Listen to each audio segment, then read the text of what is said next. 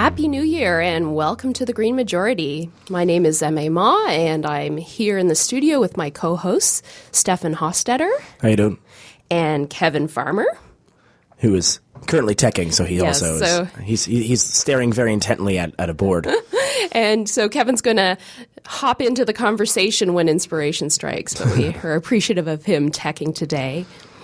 If you're listening to us live on CIUT 89.5, or if you're tuned into one of our wonderful community partners, or if you've downloaded the podcast, we'd like to wish all our listeners a really happy new year and hope that 2016 is off to a good start. I have to admit that 2016 isn't quite rolling off the tip of my tongue yet, but we've got to get used to it. So we're going to keep the show a little free form this episode. I don't know if you tuned into us last week, but we spoke about everything from Ebola to drones to setting up a government unit staffed with sci-fi nerds. You missed that one, Stefan. Oh man, I'll accept missing that one. Sci-fi nerds is where I'm off the ship. Well, we might have to just pick that up later on in the new year. But anyways, so we want to just kick off the discussion today. We're going to do a little bit of looking back as well as looking forward. And, I feel that 2015, we really came into it with a lot of very high expectations when it came to climate.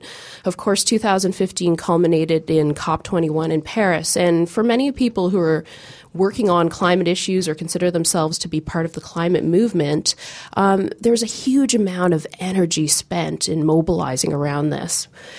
So, Stefan, I wanted to throw it to you. Do you think we really saw the kind of groundswell that we were hoping for in 2015? Oh, so this may be the hangover talking, but I'm gonna take a page out of Kevin Farmer's book and say no. I have no use for hope. No, wow. No, that's not entirely true. I don't think we actually saw the groundswell to change everything. Obviously, I feel like anyone who was going to argue that 2015 changed everything is in some way lying to you.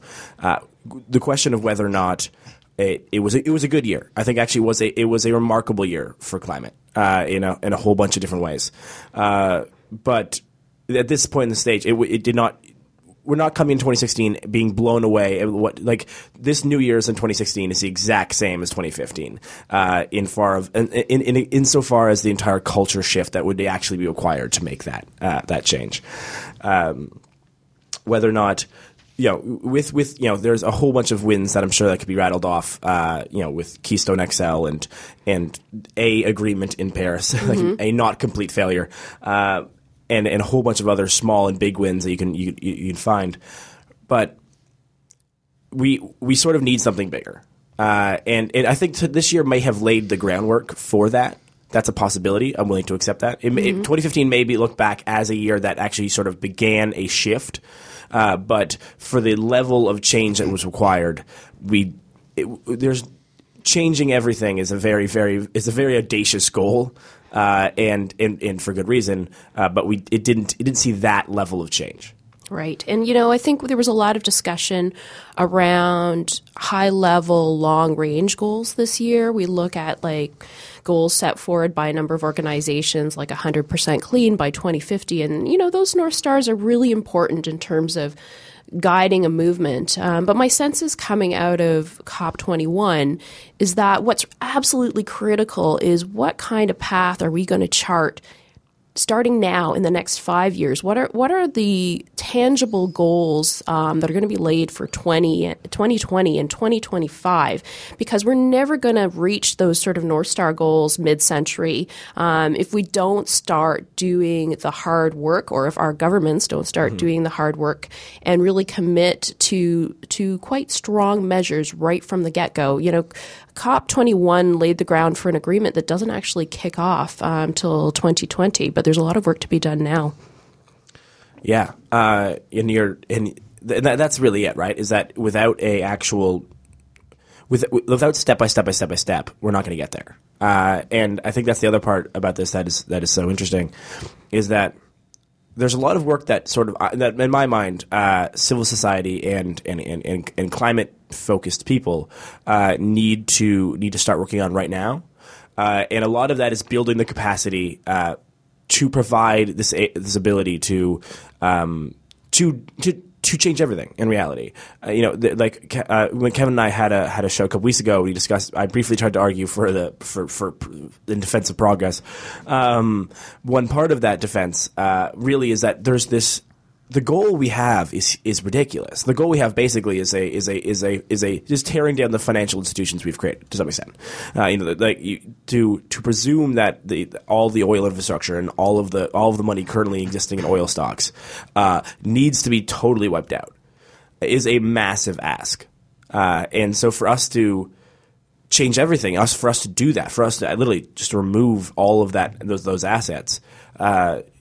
We need to have built a system underneath it to support the people who will be affected by that. Right. And I think we can agree that there isn't the political will to do that right now, what you're talking about. Some people would balk at hearing that articulated in any sort of form of public policy. But what I want to put to you guys is that what we have seen is growing at least public awareness and a relatively high uptake of the media in covering climate issues that perhaps we hadn't seen in the past. So I would really like to see us, integrating these important climate-related issues a lot more into the mainstream and really branching out from that. What say you, Kevin? Oh, hi, everyone. I've got all these lights and dials figured out now. Well, okay, if we're doing sort of a retrospective and a look forward, climate-wise, I think the most significant news from this last year is going to be that last year is going to turn out to be the hottest year on record. And it's going to beat the previous record by a record amount. And the last record was set all the way back in last year, or the year before last year. So with COP, what we have now is a sea change in the sense that everyone's admitting what needs to be done, but no one's committing in any way, shape, or form to actually doing it. So if that's progress, yay, progress.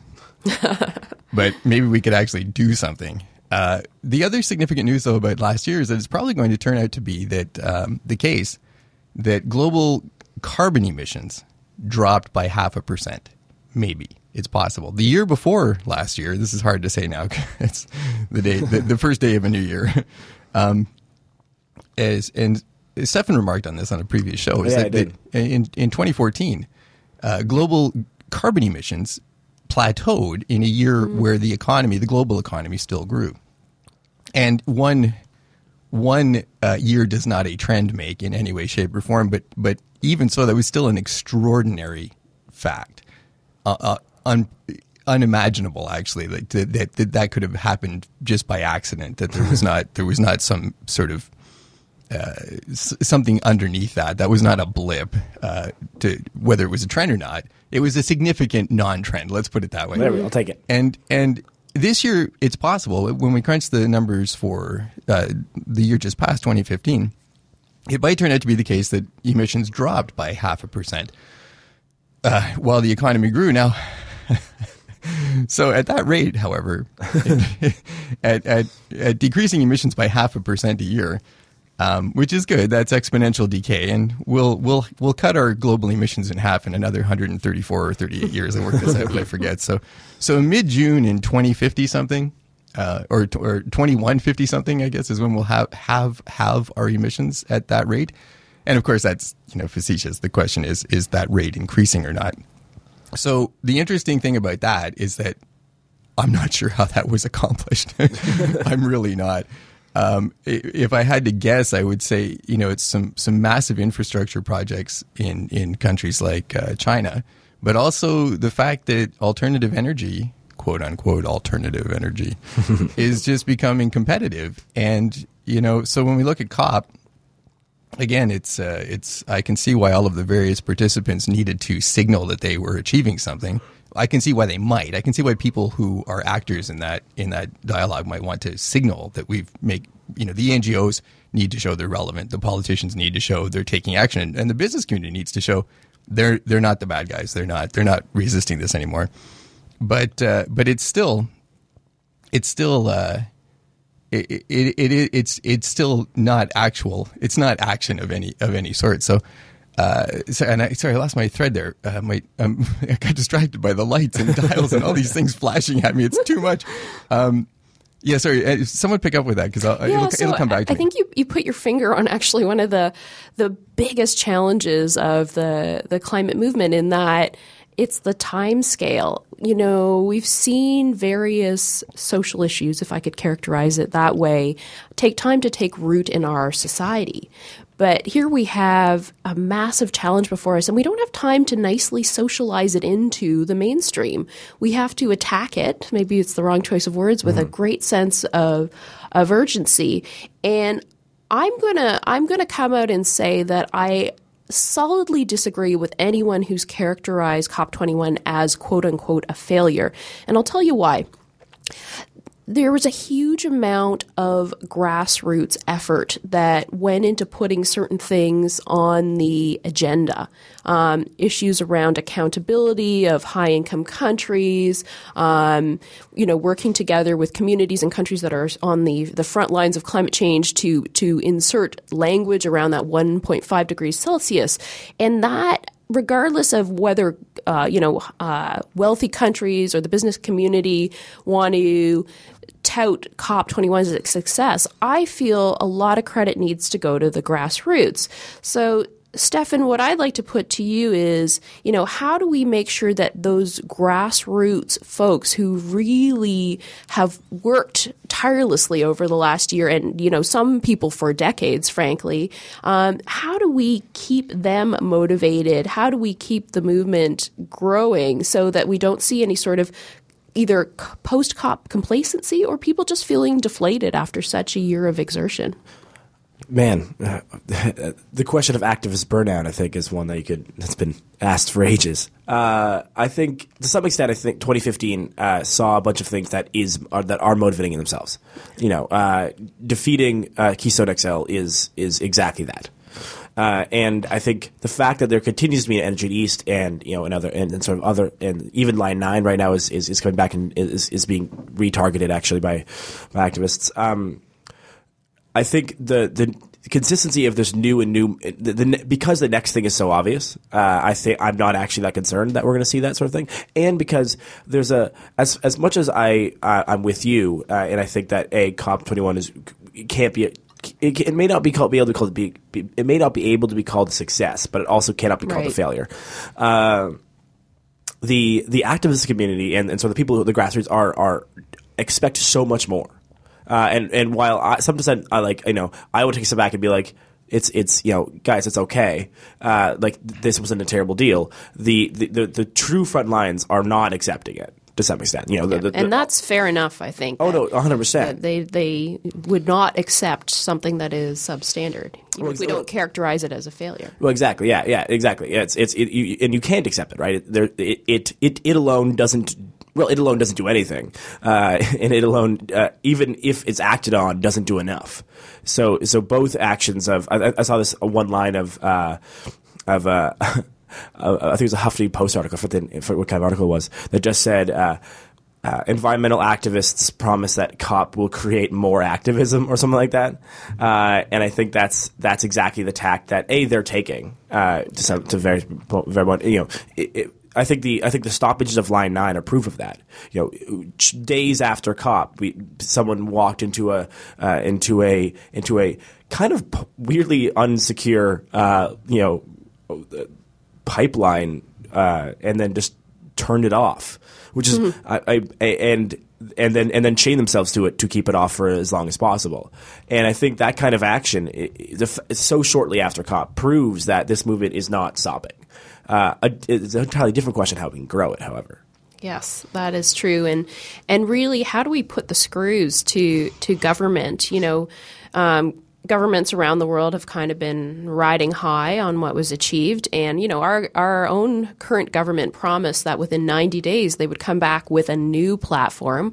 We've talked extensively on the show how Canada's climate position was really suboptimal, that we went in with a carbon reduction emission target that was not in line with climate science, not in line with keeping global average temperature rise below 2 degrees Celsius, let alone 1.5. So for me, coming out of COP21, I'm like, okay, it's time to get to work. And, you've talked about, Stefan, like an individual action of somebody putting themselves right in the path of a pipeline, essentially. But also, I mean, we can't let our government off the hook in terms of putting in really firm measures that are actually going to realize some of the commitments they're talking about. Our environment minister came out and said that Canada supports the 1.5 degrees Celsius. Now, that's new, given that we've had a government change. But what does that actually mean in terms of progress?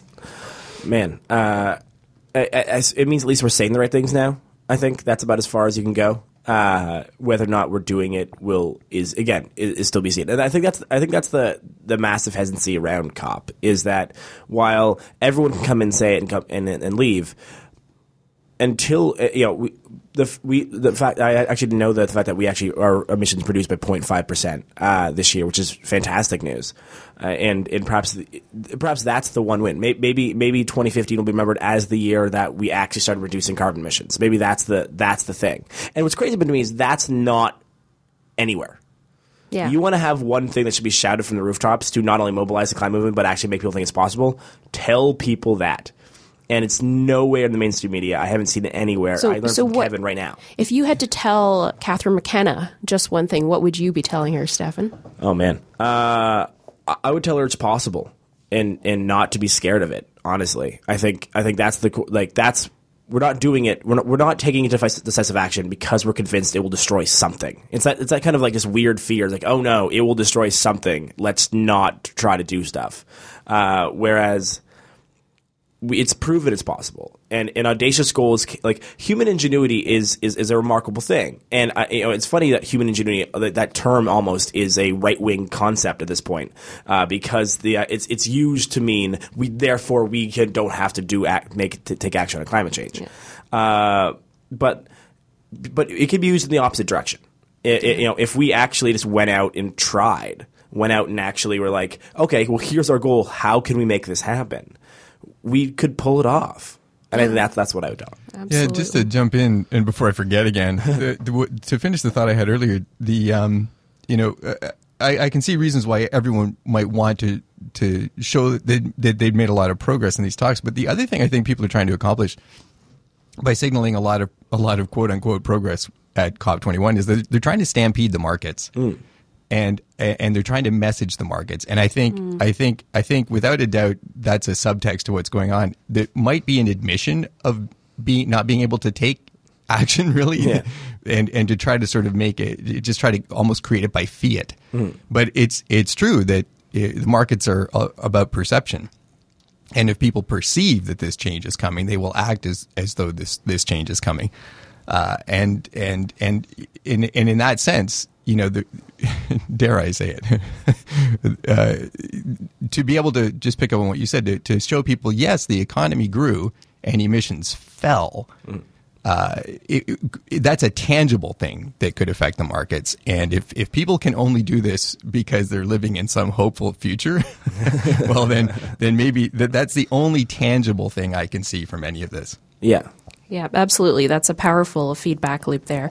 And now I think we're coming up on our first music break. So I'm going to throw back to Kevin to introduce the artists that we have up. Ask me when it's over. I shall impersonate a man. Come, enter into my imagination and see him. Bony, hollow-faced, eyes that burn with the fire of inner vision. He conceives the strangest project ever imagined, to become a knight-errant and sally forth into the world righting all wrongs. His name, Don Quixote de la Mancha. Hear me now, the bleak and unbearable world thou art base and debauched as can be.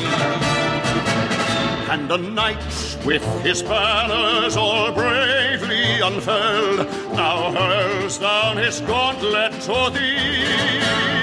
I am I, Don Quixote, the Lord of La Mancha. My destiny calls and I go. And the wild winds of fortune shall carry me onward, oh, whithersoever they blow. Whithersoever they blow, onward to glory I go. I'm Sancho, yes, I'm Sancho. I follow my master till the end. I'll tell all the world proudly I'm his squire, I'm his friend. Hear me, heathens and wizards and servants of sin, all your dastardly doings are past. For a holy endeavor is now to begin. On that note, onward to glory. Okay, Go. I need to ask, what on earth was that, Kevin? Well, that was the title track, I guess, to the musical Man of La Mancha. The Don Quixote was sung by the legendary Richard Kiley. I forget, sadly, who Sancho, who was singing Sancho's part there. He's also spectacular. Just his name is escaping me. And I was thinking earlier today, if you know the story, this is based on the famous novel by Cervantes, Don Quixote, and this is where we get the term tilting at windmills, because Don Quixote went mad essentially, and in his quest to be a knight errant, ridding the world of evil and fighting the good fight, he perceived a windmill as a demon or a dragon, I forget which, and charged it in his knight regalia, and so this thus entered the idiom tilting at windmills as a metaphor for futility. And earlier this morning, I was musing about environmental activism, and I was thinking, sometimes it feels futile, but then by the same token, sustainability is inevitable. So opposing environmental activism might also be futile. But either way, the metaphor of tilting at windmills works as a metaphor for the futility of either activism or opposing activism. Yeah, I don't know. We may be getting some mixed metaphors from the Don Quixote soundtrack. But anyways, as I said, onward to glory. So next up, we wanted to have a little bit of a discussion around elections, because in Canada here we can kind of characterize 2015 as an election year. And we know that looking forward into 2016, our American neighbors to the south are about to go into a major election year that is going to have global impact. And so, looking back and looking forward, I wanted to put out the question, and it's a bit of a general question, but are elections good for the climate agenda? If we look at what happened in Canada, we did see climate kind of work its way onto the election agenda. It was in the televised debates. But we ended off the election on what I'd say is, in a way, quite a sad note, and I'd characterize it as one of the parties falling back to a position that was very much about Islamophobia. And, as opposed to, we were always sort of fearful that, economy was going to be positioned against the climate. But in fact, I think the election agenda was, in fact, dominated by a discussion around the hijab and some very Islamophobic sentiment. So looking at what happened in the Canadian election, how do we want to sort of anticipate that the American election is going to play out for climate, and will it be able to maintain some space on the agenda or not? What do you think, Stefan? I feel like I love how at the beginning of both these questions, I guess it's going to be super negative, but elections are not good for the environment. I've yet to see an election that was that actually prioritized the conversation about climate change. It's not. I don't know. It's not a sexy topic or something. I'm not entirely sure why. I think it has to do with a sort of a difficulty of really grasping it to some extent. Or actually, probably more accurately, it's that people who care about climate change really care about climate change, and the middle swing voters aren't being swung by that conversation.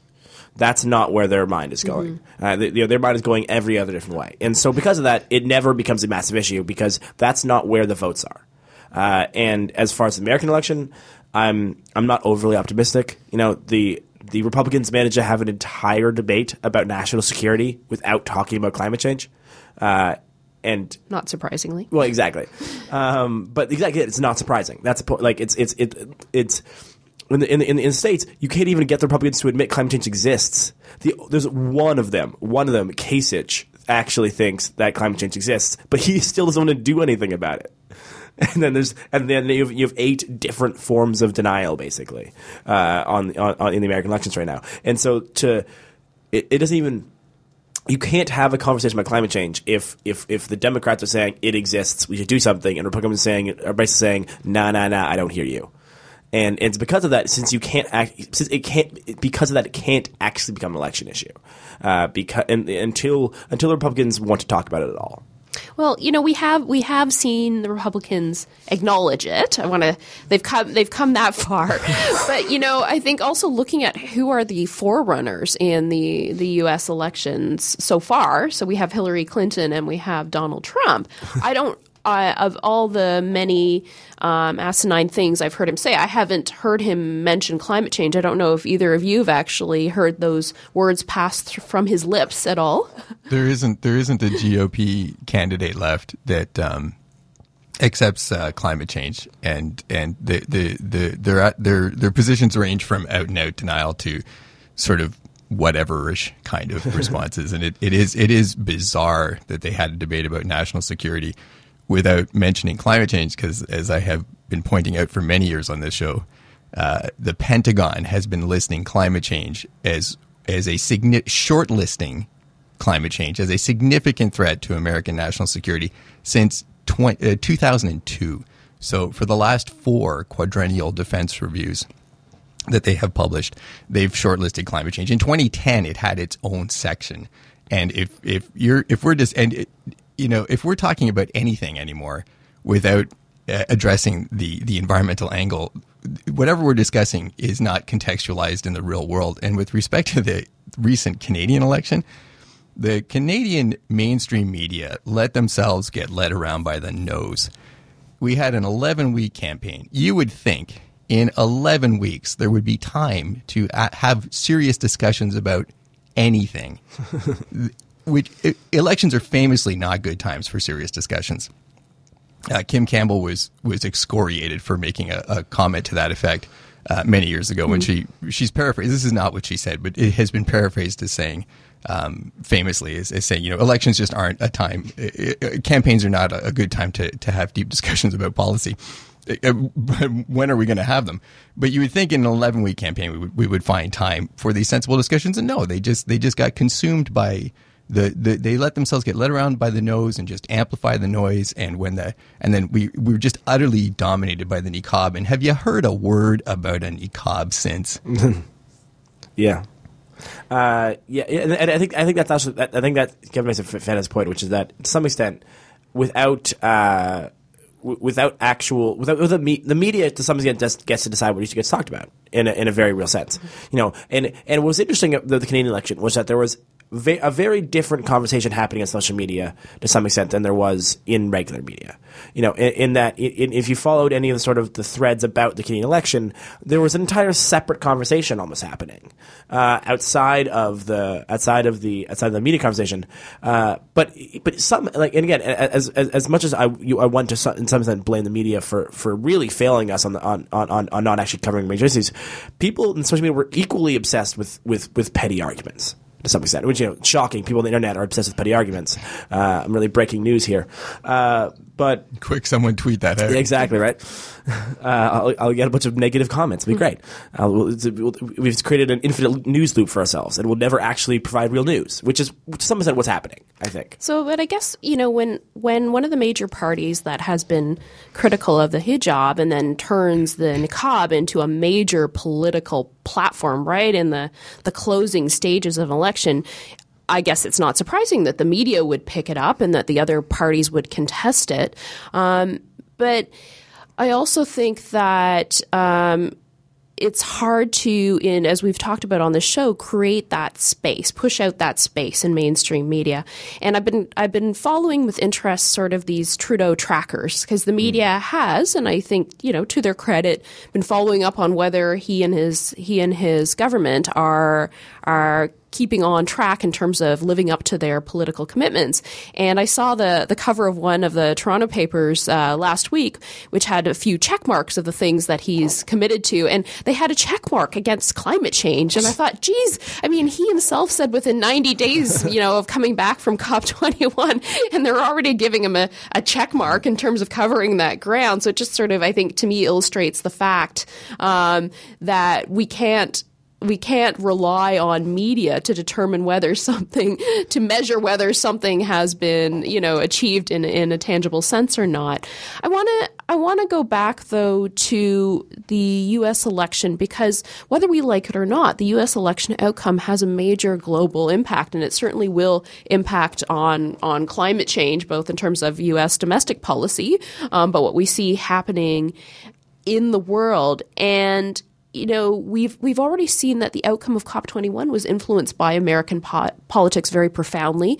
As we know, the Republicans currently hold both houses of government in the U.S., and I believe that Obama felt that we couldn't make COP21 legally binding because it would never be accepted by the Republicans. So we're already seeing the U.S. having quite a significant impact on a global agreement outcome.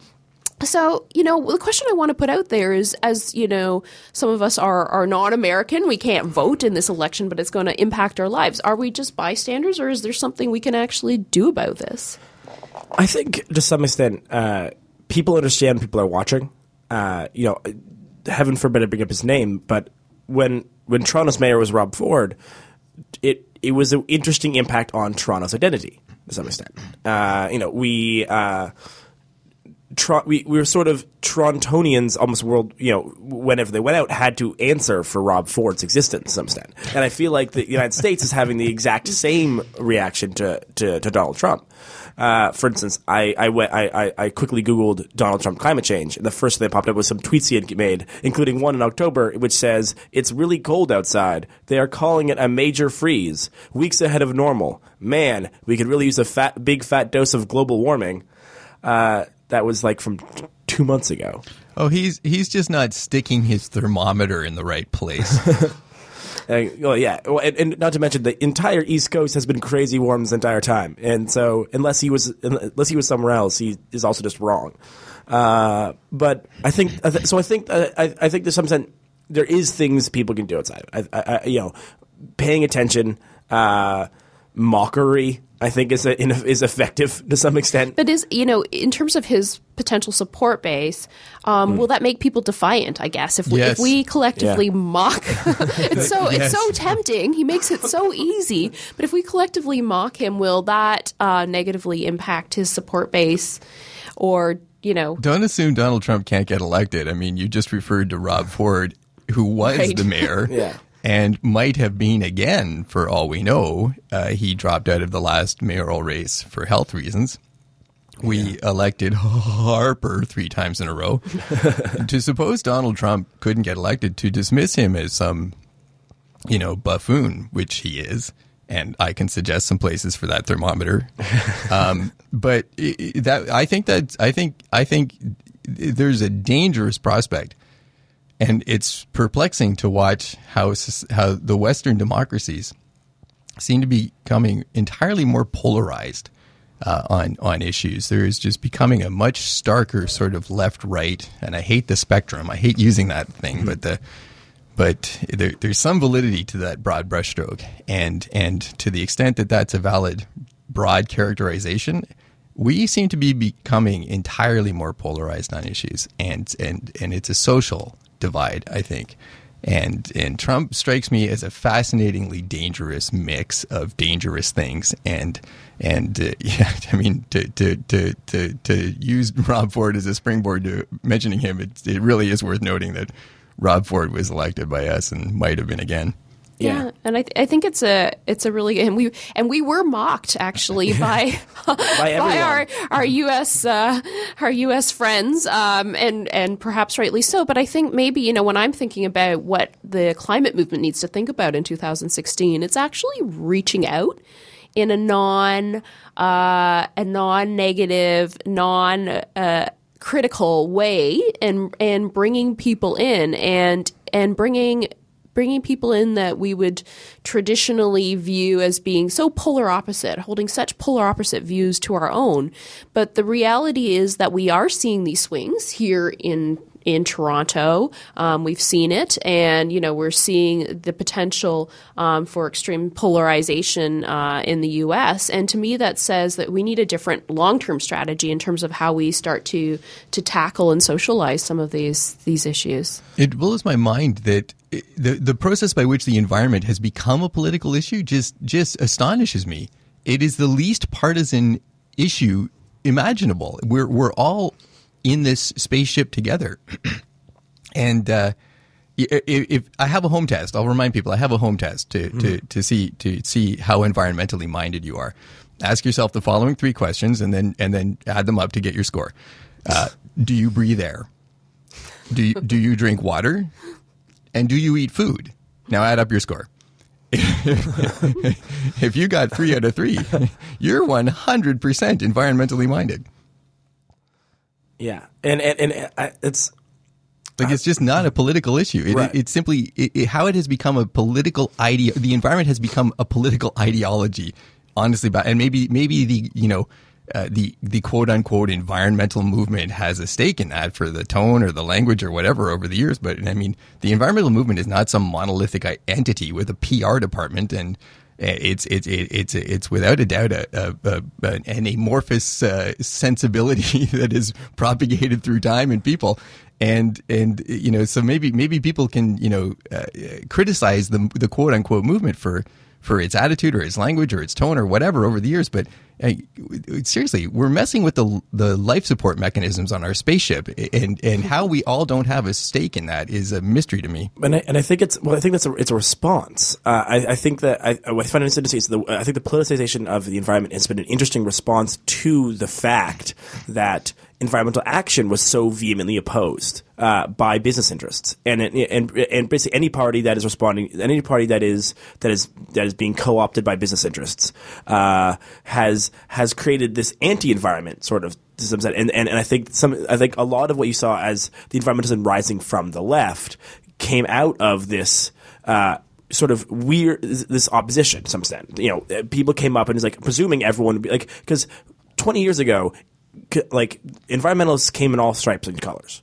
There were Republican environmentalists, there were not, and now, someone like Bob Inglis is a Republican senator who believed in climate change, and that was enough to lose him his seat to a different Republican because he believed in climate change. So I think to some extent the people in the right often accuse climate change or accuse the left of using climate change to sort of to push their other agendas. And I think in reality, what actually happened was there was a very sensible action to make. One half of the world decided that they were not going to take that action because of very rich people said they shouldn't. And then so environmentalism filled up the rest of the space, which ended up only being the left because the right wasn't an option.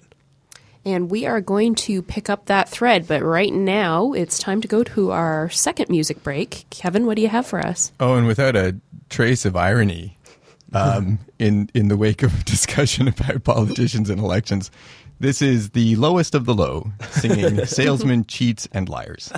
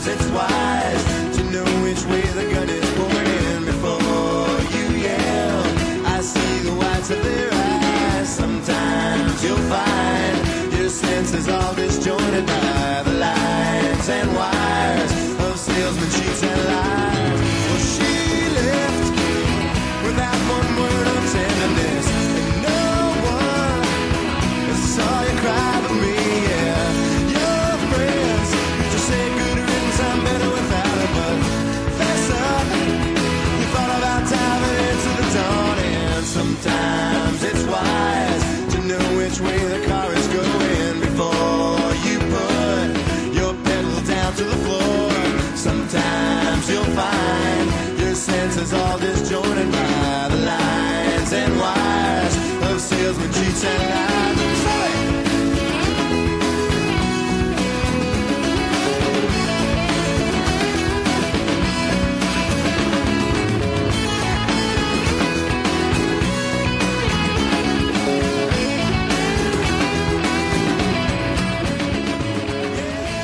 And we are back. If you're just tuning in now, this is the Green Majority. We are broadcasting live from CIUT 89.5 on this New Year's Day, or you may be tuned in to one of our terrific community radio partners, or you perhaps have downloaded our podcast. So we are in the midst of a riveting discussion, and I'm going to flip it back to Stefan. So this sort of connects to the last thing I want to talk about, and I think earlier you asked what we need to do, or what the climate can sort of do to change to demand. And I think to some extent this actually also this shows, the example I'm going to get to shows also how hard it is to push the media to talk about something to some extent, and how even if you have a fantastic strategy that is doing things, if invested interests don't want to talk about what your thing is, they still won't. Because what I want to get to is the climate movement the climate movement can learn a lot from the Black Lives Matter movement.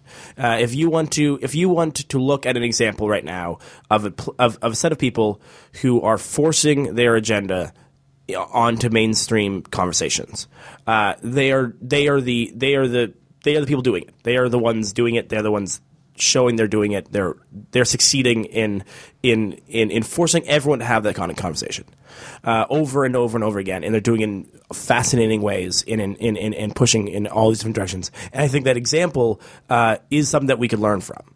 However, at the same time, they're also showing just how hard it is that when entrenched lobbyists and interests don't want to actually pay attention to you, and sort of this entrenched overarching sort of level of this white supremacy that exists in our society refuses to listen to you, how powerful that can still be, and how Sisyphusian pushing this boulder can feel. So the Black Lives Matter movement was born out of gross injustices, and we've seen a lot of court cases that they've campaigned on actually not go in their favor. Of course, it's not that any movement can directly exert control over a court decision or a judge's decision, but we continue to see the Black Lives Matter movement be strong and occupy significant space in the mainstream media. So what is it that exactly that the climate movement can learn, do you think, Stefan, from that? I think it shows just what is necessary to demand a conversation, especially as marginalized organizations. And and it was as an aside that the overarching whiteness of environmentalists both probably works and doesn't work in the environmentalists' favor, in different ways. But I think the idea, I think what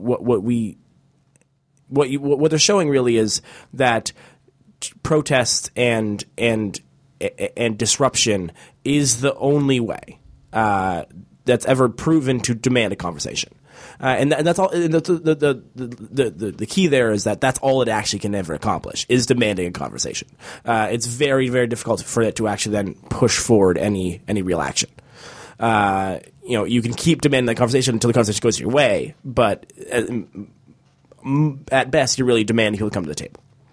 Yeah, and I would also add, though, that with Black Lives Matter, one thing that beyond sort of disruption and demanding the attention of the media quite successfully, it's about adding a new dimension to how we look at how lives are valued, adding a new dimension to that conversation. And we've seen this actually applied to climate now, the concept of Black Lives Matter, and how if certain neighborhoods, if certain countries even that are populated largely by people of color, were given the same status as, I guess the implication is, white lives in this case, that we would be approaching the climate change issue a lot differently. That's the argument that's being made.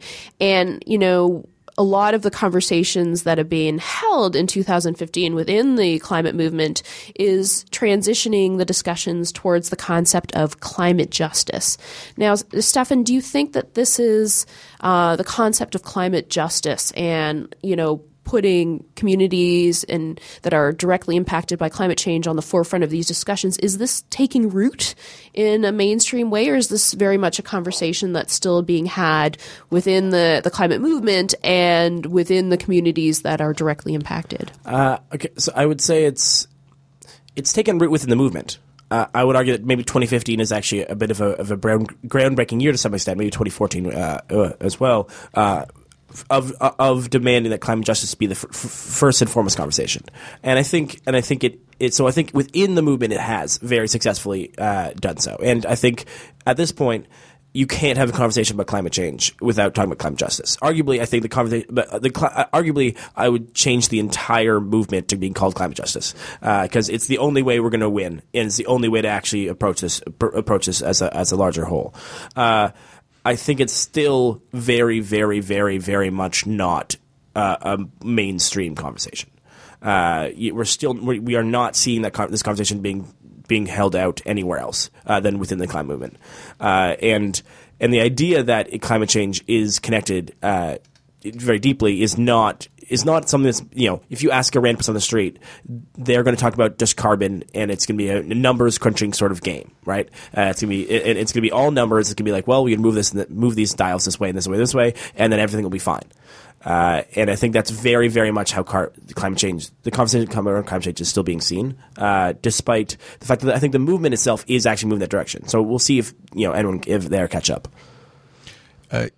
Yeah, that's always been the problem, is how to personalize the environment, how to put a face on it, really. And to the extent that this is working, sure, that's fabulous. To the extent that this is promoting the causes of racism or the causes of fighting racism and environmental activism, then sure. The worry here, though, is that when you're talking about climate change, there is such a lag time between cause and effect. And if we're waiting to manage this by crisis, well, every crisis we encounter at this point was set in motion 20 or 30 years ago. We can't undo anything that we consider a crisis today. That's just part of the new normal. We really need to be, and I know it's abstract and no one likes this, but the fact is we need to be reacting to the consequences of our actions that are 20 or 30 years in the future, because that's the only thing we can still avoid. And Michael Mann has, in his opinion, we couldn't avoid 1.7 degrees of warming if we turned it all off today. Now, this minute, seriously, unplug. Like seriously, we go off the air right now.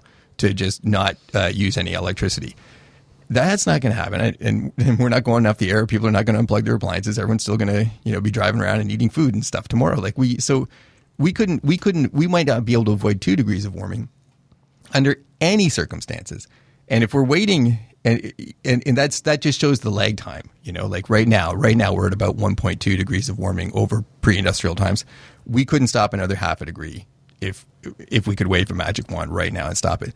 So, what do you do? I mean, we go around and around and around on this issue. Why no one cares? I don't know.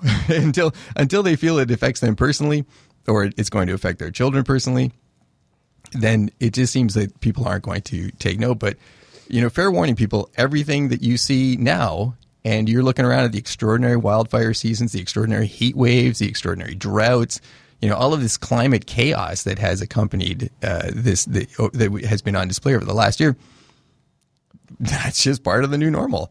And we need to be worried. We're committing to more and worse unless we commit to responding to the consequences that we will not see for several years. Yeah, and I think one of the things in terms of what we can do to sort of harness the weather, which is, as you're saying, Kevin, a product of what's happened historically, is look at appealing to people's better nature. So if we look at, for example, Hurricane Haiyan, this is one of my favorite examples because there was such an outpouring of, humanitarian response, from countries like Canada and the US. And we'd like to think of ourselves as a compassionate people. I think that's something that resonates with us as Canadians. And Hurricane Haiyan is the product of historical inaction, if I can put it that way, on climate change. And we react when disaster strikes. Now, if we are truly compassionate, wouldn't we want to prevent this from happening more and frequently in the future? And that's a bit of a stretch. So I think what I hope we can do is help people not only appeal to their compassion, but also see themselves in this picture and do those things not as mutually exclusive things. So climate change isn't happening to those people over there, but it's happening to all of us. But at the same time, it does impact some people more than it impacts others. And we're in Toronto particularly, there are people that the floods impact more than others, but generally we're in a safer climate space than other parts of the world. So how do we bring those two things to the forefront? It impacts us all, but we've got to recognize that it impacts us differently. Is that possible, Stefan, for people that are just becoming more familiar with climate change as an issue? Maybe. I think climate justice is the answer. I think the way to have that conversation is to have a new conversation to some extent. We spent 30 years trying to tell people that just like raising carbon is bad, and reduce these numbers basically on the spreadsheet. And that was, I would say shockingly ineffective, but I think it's the opposite. It was ineffective, and you could have very much predicted it. So I think, I think that's where the climate justice conversation changes. I think the conversation, when shifted to climate justice, provides a much more real platform and a much more real conversation to be had with us and within, to your neighbors, to anyone.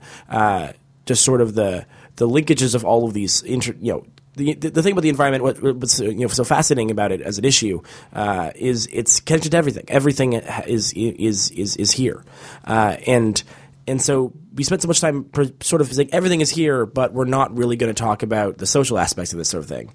And I think that was a mistake. I think that we presumed that we could just have these big, high-level NGOs working with government to solve the problem in a very sort of top-down, not sort of adjusting the root cause issues solutions, and it didn't work for 30 years.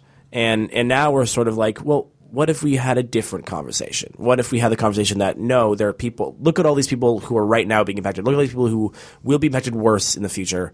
Let's raise them up and in doing so address the problem.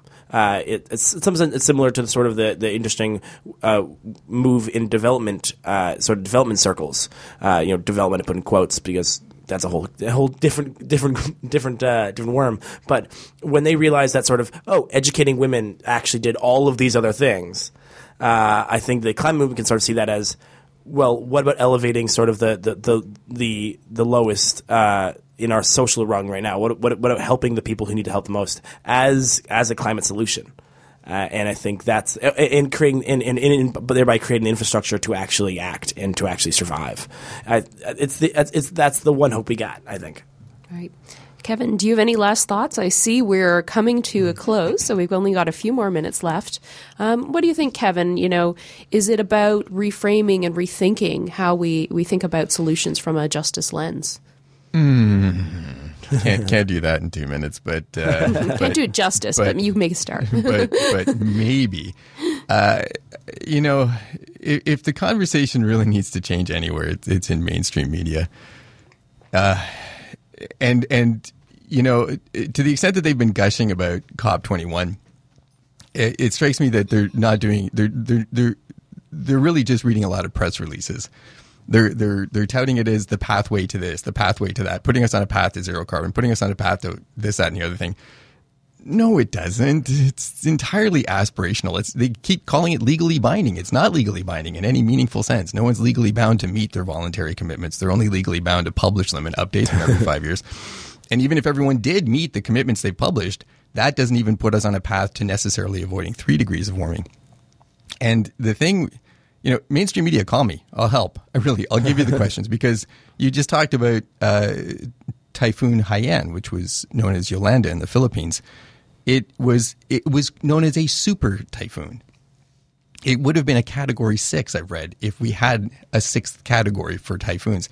And here we have just this year, I don't know how many articles I've read recently in mainstream media going on and on about the bizarre winter we're having and blaming it on a super El Nino. And you can't find climate change anywhere in the article. It's like, these things. They're calling it a super El Nino does not make it a regular. What was I trying to say there? An aberrant. This is an aberrant El Nino. Calling it a super El Nino doesn't make it a normal super El Nino. It makes it an aberrant El Nino. The same way calling a super typhoon does not suddenly make it a regular super typhoon. It makes it an aberrant typhoon. And they just, until mainstream media start talking about this with any sort of reasonable grasp of the basics of the issues, I don't see much hope for the general public absorbing the message. So Kevin's left us with a thought on encouraging, if I can put it that way, the mainstream media to take a different approach, to a deeper approach, a more meaningful approach. Stefan has left us with the thought of, thinking about solutions from the climate justice lens. That is the way forward. And I guess my final thought is really, we all need to, where things have left off on the international stage, where they've left off domestically, whether you're listening to us in Canada or the US, is that we've got a lot more work to do on the home front. And I would just want to leave you with a message of, keep it up. Keep up the good work. We have made progress. Stay strong. Stay inspired. This is going to be a tremendous year going forward. And I want to thank you all who've been listening to The Green Majority. We do have a feedback line, and the number is 1-877-736-3921. And if you like what you've heard today, or you want to give us feedback, that's also welcome. But if you want to hear us pick up some of these discussion threads going into 2016, give us a shout and let us know. And you can also get a hold of us and connect to us on greenmajority.ca. So we want to thank you again for listening and look forward to spending more time with you in the new year.